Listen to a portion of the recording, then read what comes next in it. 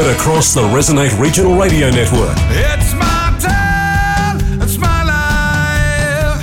I hope you will come along. This is Rural Queensland Today with Ben Dobbin. Good morning and welcome to Rural Queensland Today on the Resonate Broadcast Network. It is June 3. A very good morning to everybody listening to us across Rural Queensland Today through 4SB in Kingaroy, 4ZR in Roma, 4VL in Charleville, 4HI in Emerald, 4LM Mount Isa, 4LG Longreach, 4GC Charters Towers and the Hot Country Network. A very good morning to you. Senator Susan McDonald joins us today. We're also going to catch up with Boyd Curran. A historic day with the livestock exchange sale yards, the Central West Livestock Exchange, the new Longreach sale yards having their inaugural sale this morning as we speak. We'll catch up with Boyd Curran, owner of Nutrien from Longreach and also from Blackall. We'll talk with Trent Thorne, the agribusiness lawyer. He'll join us as well, and his concerns around lumpy skin and also foot and mouth and just where this government is situated moving forward. So much to get through on a busy Friday morning. It's cold. It started. Well, it is winter, but just beautiful days at the moment as things are starting to dry out. Let's get into it. Senator Susan McDonald joins us next. This is Rural Queensland Today on the Resonate Broadcast Network. You're with Ben Dobbin on Friday morning, the 3rd of June. Welcome back to Rural Queensland Today on the Resonate Broadcast Network. It's Friday. Senator Susan McDonald joins us this morning. Senator, good morning. I come to you from Charter. You're in Charters Towers this morning. How is the beautiful Towers? Oh, it's always gorgeous. And today is the Northern Beef Producers Forum in Charters Towers. So is. Looking forward to catching up with a lot of people, and there's trade stands and, it's going to be a really interesting day. So. Yeah, looking forward to it. We talked about it a little earlier, and obviously it's open today and tomorrow, and there's lots going on there as well. So a huge day for people of the Charters Towers and the surrounding area. We have a new Ag Minister. Is it the best result possible, or do you think that once again we're in bigger trouble than we all thought?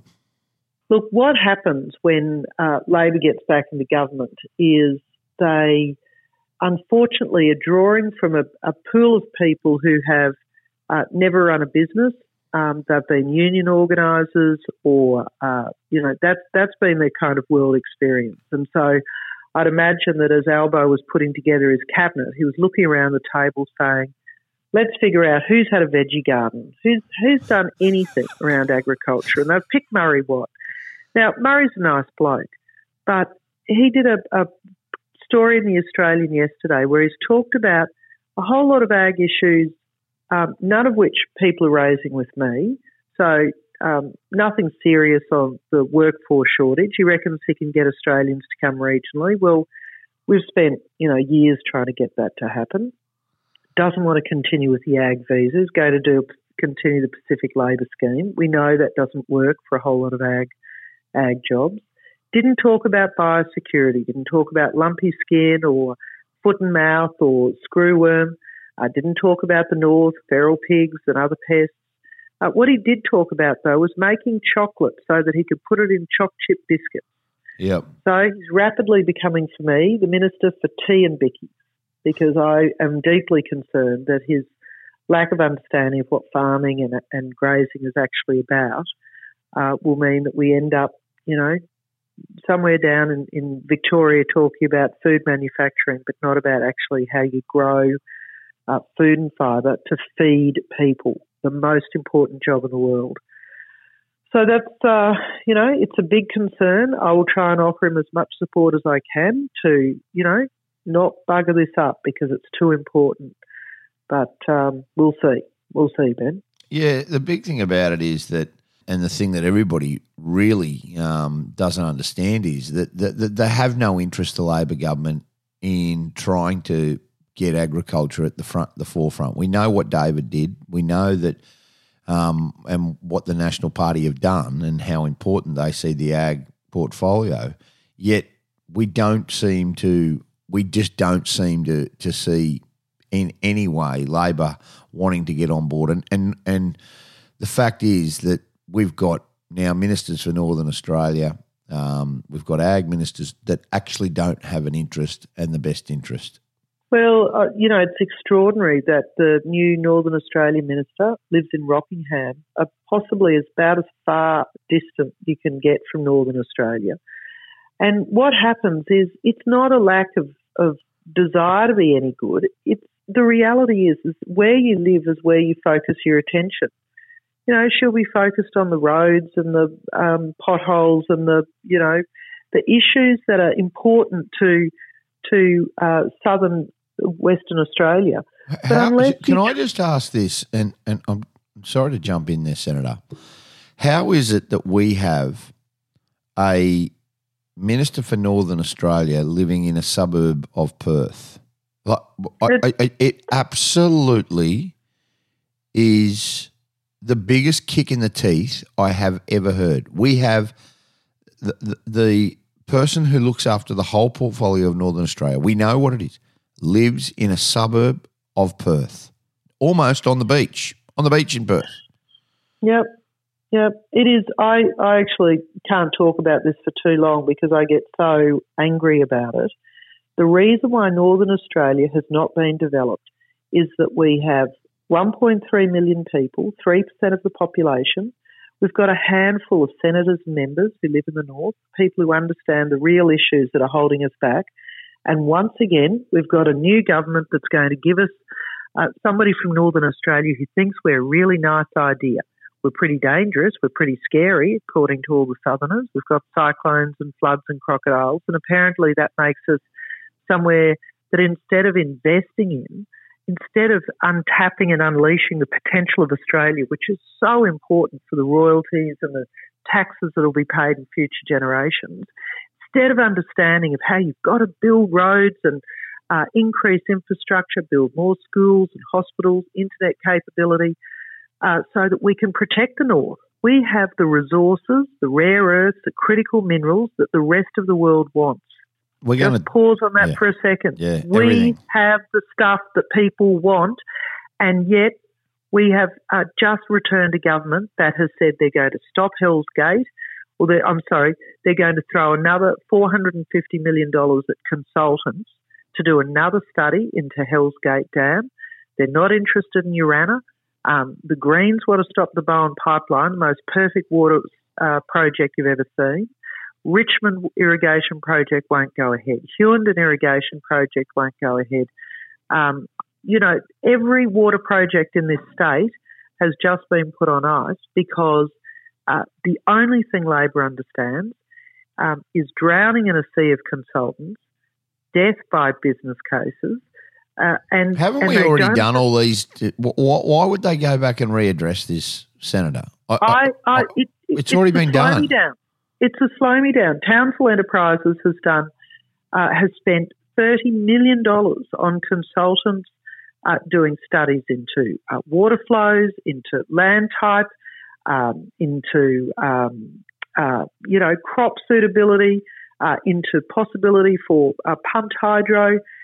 I'm not sure what else they're going to study, but I tell you, the consultants, and they won't be in North Queensland, they won't give the work to North Queensland businesses. The study money will go into Sydney and Melbourne, and they'll say that's all very interesting, and they'll just pour more money down the sink. And it's money that we cannot afford because they also want to shut down our coal mining and they want to shut down our gas reserves. So, yesterday the Treasurer, Jim Chalmers, was talking about how they redivert Australian gas away from exports into the domestic market. Well, that sounds really noble, except for the fact that they are not saying, New South Wales, it's time you start mining your gas. How fast can we open up the Beetaloo Basin in the Northern Territory? What about the gas in the Cooper Basin? We have got the most extraordinary natural resources in the world.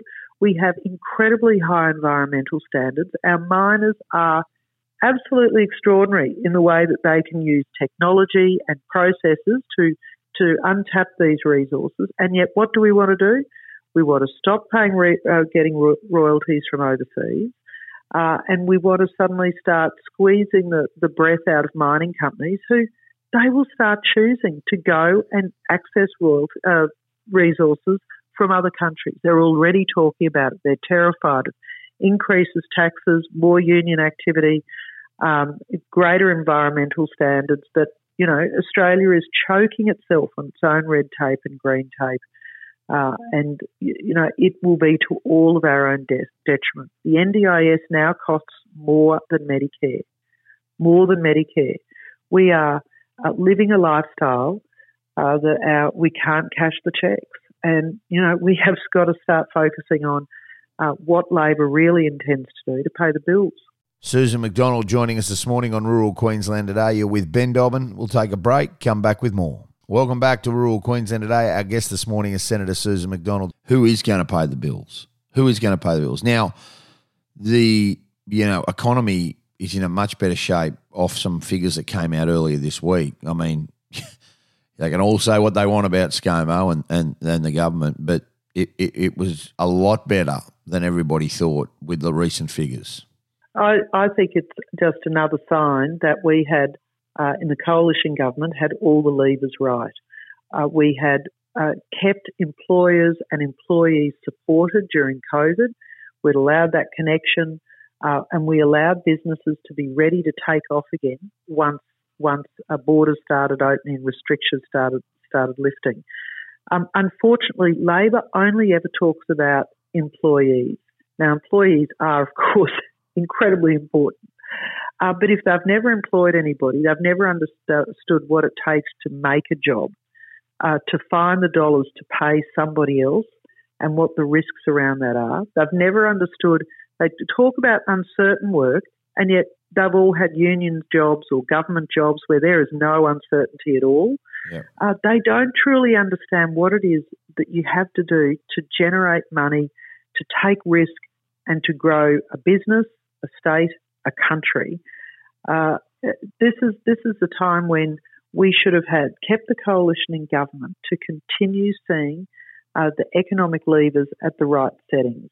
Anyway, Australia's decided not to do that, but I will continue to hold these people, these Labor cabinet ministers and assistant ministers, to account about what are you doing to unshackle Australia's aspirations, Australia's opportunities, because all I hear from them is how they're going to slow things down, how they're going to stop things, how they want to stop spending money on road infrastructure, on water infrastructure.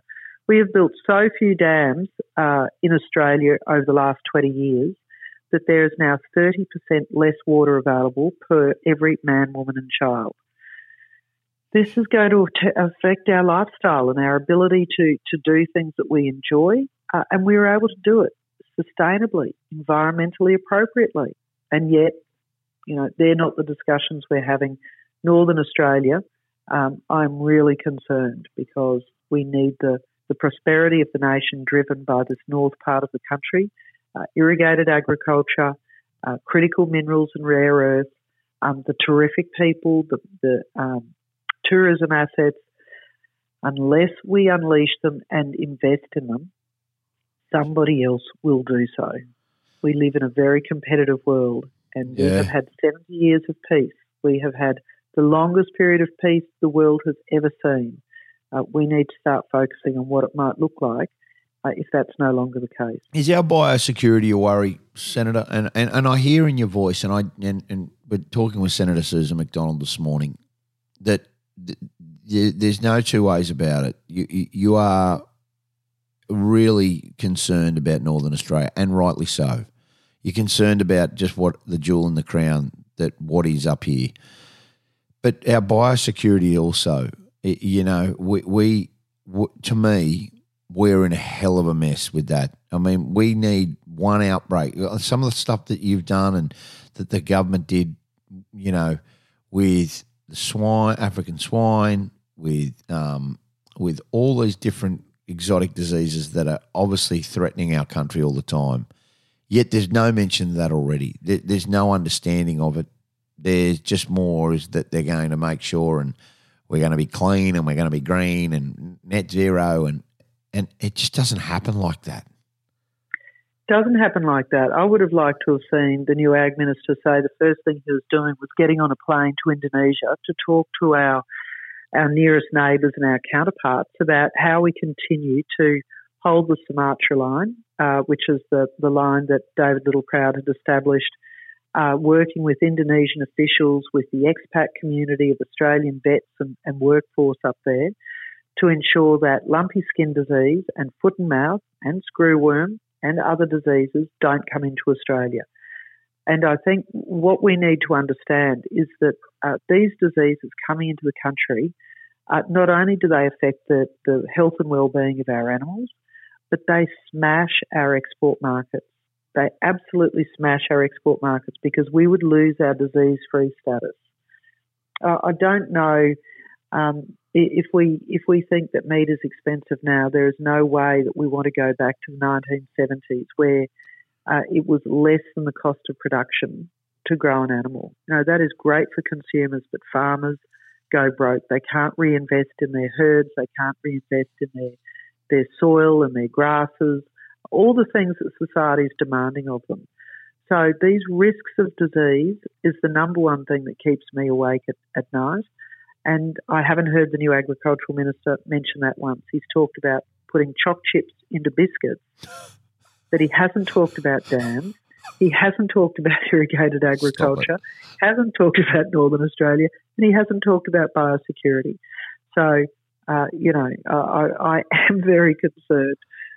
But, we'll hear more today at the Northern Beef Producers Forum.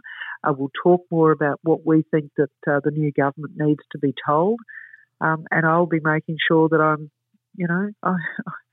spending all my time reminding them of our possibility and potential in the north, but also the risks and what we need from the government to ensure that we're kept safe. Unreal. Senator, we need more like you. Thank you for making us aware just of what is going on. Have a great weekend, and we'll talk to you next week on Rural Queensland Today across the Resonate Broadcast Network. Enjoy Charters Towers and the field day, Northern Beef field days there today, obviously today and tomorrow. And look, there's lots going on there over the course of the next couple of days with trade stalls, and there's working dog trials, equestrian, lots going on. And it's a great social gathering for Northern Australia and for the people of North Queensland. Great to chat. Great to talk to you then. See you later. Soon. Senator Susan McDonald on Rural Queensland Today. Welcome back to Rural Queensland Today on the Resonate Broadcast Network. Pretty historical day in Longreach this morning.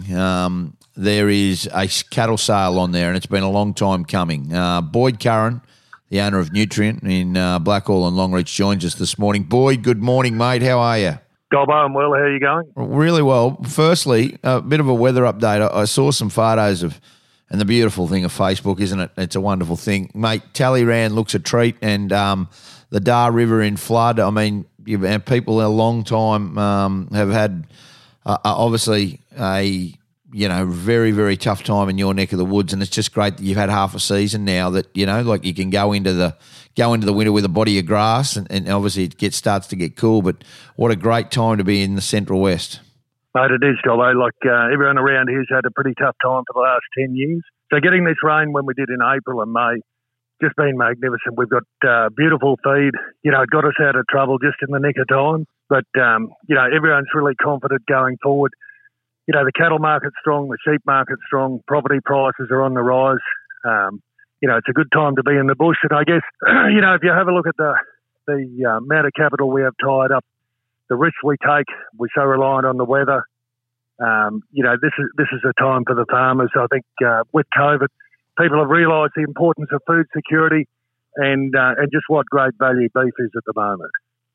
Jeez, you're dead right. Mate, I want to run onto a football field the passion you talk about. Can we talk about, mate, a pretty historical day in Longreach today? There's no two ways about it. This has been a long time coming now. Western Queensland Livestock Exchange, have I got that right? Yeah, that's right. That's the old Longreach sale yards has been transformed, and today its first sale. Nutrient are holding an exclusive sale today, close on 2,900 head, and it's been a long time coming, mate. There must be a sense of pride and also relief and something that's going to be a wonderful, wonderful thing for the economy.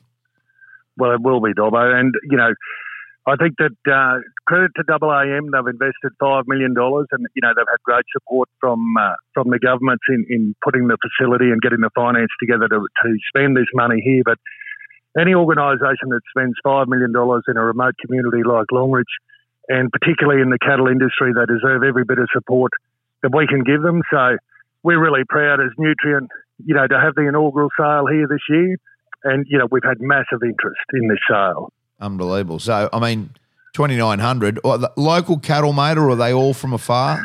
No, look, we've partnered with West Coast Livestock in the Territory. Yep. And they've sent down nearly 3,000 head for this first sale. Wow. So, mate, what does it look like long term? The cattle are there, and we remember what it was like. You and I both remember what Longreach was like, and the emergence of Blackall, and that's just the truth, and they've done a phenomenal job, and they've drawn from a lot. But people aren't always going to go past Longreach if there's a market there to go to Blackall. And so working in with obviously the Blackall Sayards, not trying to in any way see their demise, but trying to work together. Is that the long-term plan for that Sayards? Yeah, Dobbo, look, Blackall is a great selling facility. And credit to the council there and all the staff there. They've got a great facility. It's a great market. It's a great thing for producers all in the northwest here. But I think with competition at Longreach, it's only going to make both sale yards better and put more of a focus, for the buyers, if they want really good value cattle, to come out to Blackall and Longreach, to source their cattle from here. Really, both Blackall and Longreach is a real gateway for a lot of those northern and western cattle to go back on the inside. It's a very, very... And so is the plan long-term that it's always going to be an early sale? And will you try and tie in on a Friday, or will you try and on a Thursday morning, or potentially go on a Wednesday knowing the Dalby go at the same day? Yeah, look, I think that there's been a lot of discussion around that. The next sale we've got, I think it's on the 15th. It's on a Wednesday here, and we've got 2,000 head already booked, of organic steers coming into that sale. That's just to kick it off.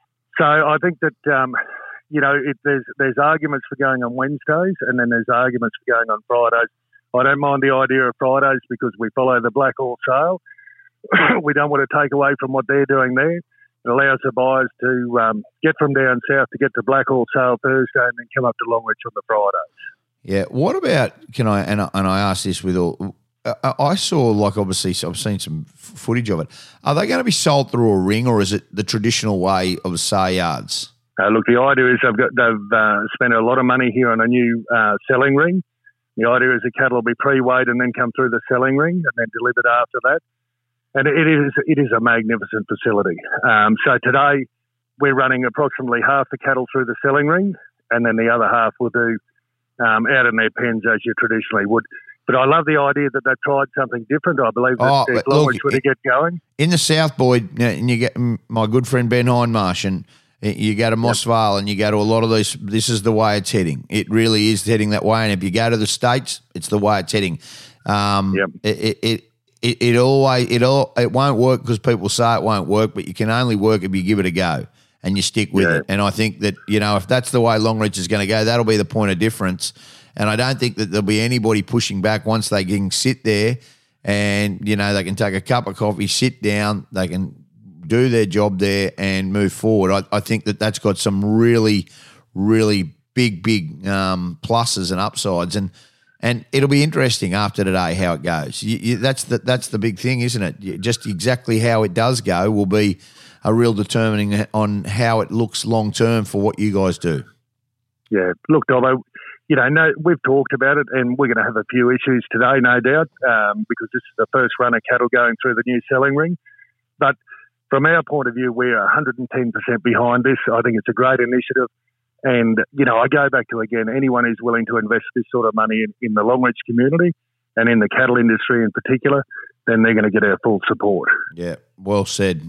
Enjoy it. The 15th is the next sale, Wednesday, the 15th of June. That is the next sale that will be taking place at Longreach, and obviously you need to keep an eye out because there will be. And look, we'll keep you updated with market reports as well. But this today is an exclusive to Nutrien a sale. Boyd Curran, the owner of Nutrien, Longreach and Blackall. Appreciate your time, mate. Thanks so much for being with us this morning. No worries, Dobbo. And just remember, if you're ever out this way and we're going to sail on, mate, you're always welcome to come up and have a bit of a guest auction here with us. Mate, more than happy to. I don't know when I get out there, but I am coming out there shortly, but I don't know if it'll tie with a sale. But I'll definitely have a run with you, Boyd. I definitely will. No worries. Good to see you and talk to you, mate. Cheers, mate. Thanks, Dobbo. Bye now. Rural Queensland Today. Yeah, mate. Welcome back to Rural Queensland Today. Agribusiness lawyer Trent Thorne joins us this morning. And the Rural Press Club of Queensland's May lunch in Brisbane was on last Friday. And Australia's top biosecurity veterinarians have been sent to Indonesia to help combat the spread of foot and mouth disease and lumpy skin. Now, we talked about this earlier with Senator Susan McDonald, just about the real threats that we are and we are in if something was to break out, and now under a Labor government, how things are certainly changing. Trent, good morning. You're very clear on this as well, that there is some real concern about our livestock industry if we don't get it right from a biosecurity perspective and try and get under control exactly what is going on with some of these countries and their biosecurity, and maybe suspending markets might be the way to go. Yeah, Dobbo, this is one of the most serious issues we've faced as a livestock sector for many decades. Really, we haven't had as serious a disease as this. It's just sitting off our doorstep. And talking to a few people who've been up in market, particularly Indonesia, there is an incredible amount of concern. I think, as John McKillop said at the press club the other day, it's sort of not a case of it's be alert, not alarmed, but the probability of it coming here, I won't quote the statistics, but it's increasing every single month. So it's moving into a stage where, unfortunately, it looks like it's going to be more than likely that one or both of those diseases will enter the northern part of Australia at some stage in the near future, which is an absolutely frightening prospect, particularly given how well our cattle industry is travelling at the moment. It would absolutely just knock us down overnight. I looked at the figures at the department. There was an ABARES report in 2013. Yep. Estimated a foot and mouth disease outbreak would result in losses ranging up to $52 billion over 10 years. Jeez. And they've just redone those figures, and they're now saying it's $80 billion of economic impact, because the sector would just basically shut down. Our trade, international trade, in just we focus on beef, would just stop overnight. So, I mean, this is as serious as it gets. No one would this would cause market mayhem, and I'm telling you and the ripple effect is so severe. People just don't understand the enormity. This would send people to the wall.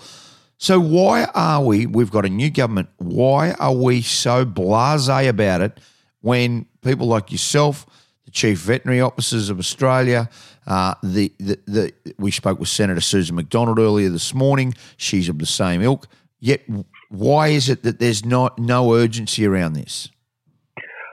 Well, I suppose because it's a bit of out of sight, out of mind. People aren't really seeing the effects or understanding the effects. And when you look at, even you want to talk about people being blasé, and maybe that's not the right term, but in Indonesia, they were really focused on this lumpy skin disease 2 months or so ago, but then all of a sudden, foot and mouth disease popped up there, and from what we're hearing, they're not even talking about lumpy skin. Yeah. Now, look, they're both terrible diseases, but at least with foot and mouth disease, if you can look at one small shining light, is there is a vaccine for it. There's no vaccine for lumpy skin. So whilst all the attention up north at the moment is getting put into foot and mouth, lumpy skin, the one that frankly should be scaring the living daylights out of all of us, given how it's transmitted, that's the big concern about lumpy skin, is that foot and mouth, it's more a contact thing. It's there. You really need to be getting up close, and animal to animal sort of thing before transmission. Whereas lumpy skin is insect borne, and as the point's been made, you can have a major storm and a mosquito. It can travel hundreds of miles a night, and it can island hop all the way over to Australia, and it only affects cattle, lumpy skin. It's not like foot and mouth, which, you know, it can get into the goats, the sheep, the pigs, any cloven hoofed animal. Lumpy skin is just a cattle livestock disease at the moment. And as I said, the transmission, it can move and jump huge areas in one day. So, they're both very, very bad, but lumpy skin at the moment looks to be the one that should be giving us, nightmares. Yeah, that's the big worry. So where to now, Trent? You're an agribusiness lawyer. You're an expert in this kind of field, and you can see what's going on. Where to now? Is it for our peak bodies to be having urgent discussions? Is that the first necessity? I know you say we should be on a plane. Well, all that's happening. So from what the RMAC, the Red Meat Advisory Council, the National Farmers Federation, and the department, they have formed some fairly high level crisis management groups, and there's a number of them, and they're all working together as best they can. I know I'm going to get some of this wrong, but John McKillop was in the press club the other day was referring to like they actually do have people over in Indonesia now trying to provide support. I spoke with someone up in Indonesia the other day who's very senior in this industry, and this is, you talk about the ramifications of what happened in 2011. Well, this is what's being borne out now. Is, I made the point to them. I said, we supply $400 million worth of aid to Indonesia each year. Surely some of that money should be getting, compartmentalised to be spent on vaccinating the herd up there.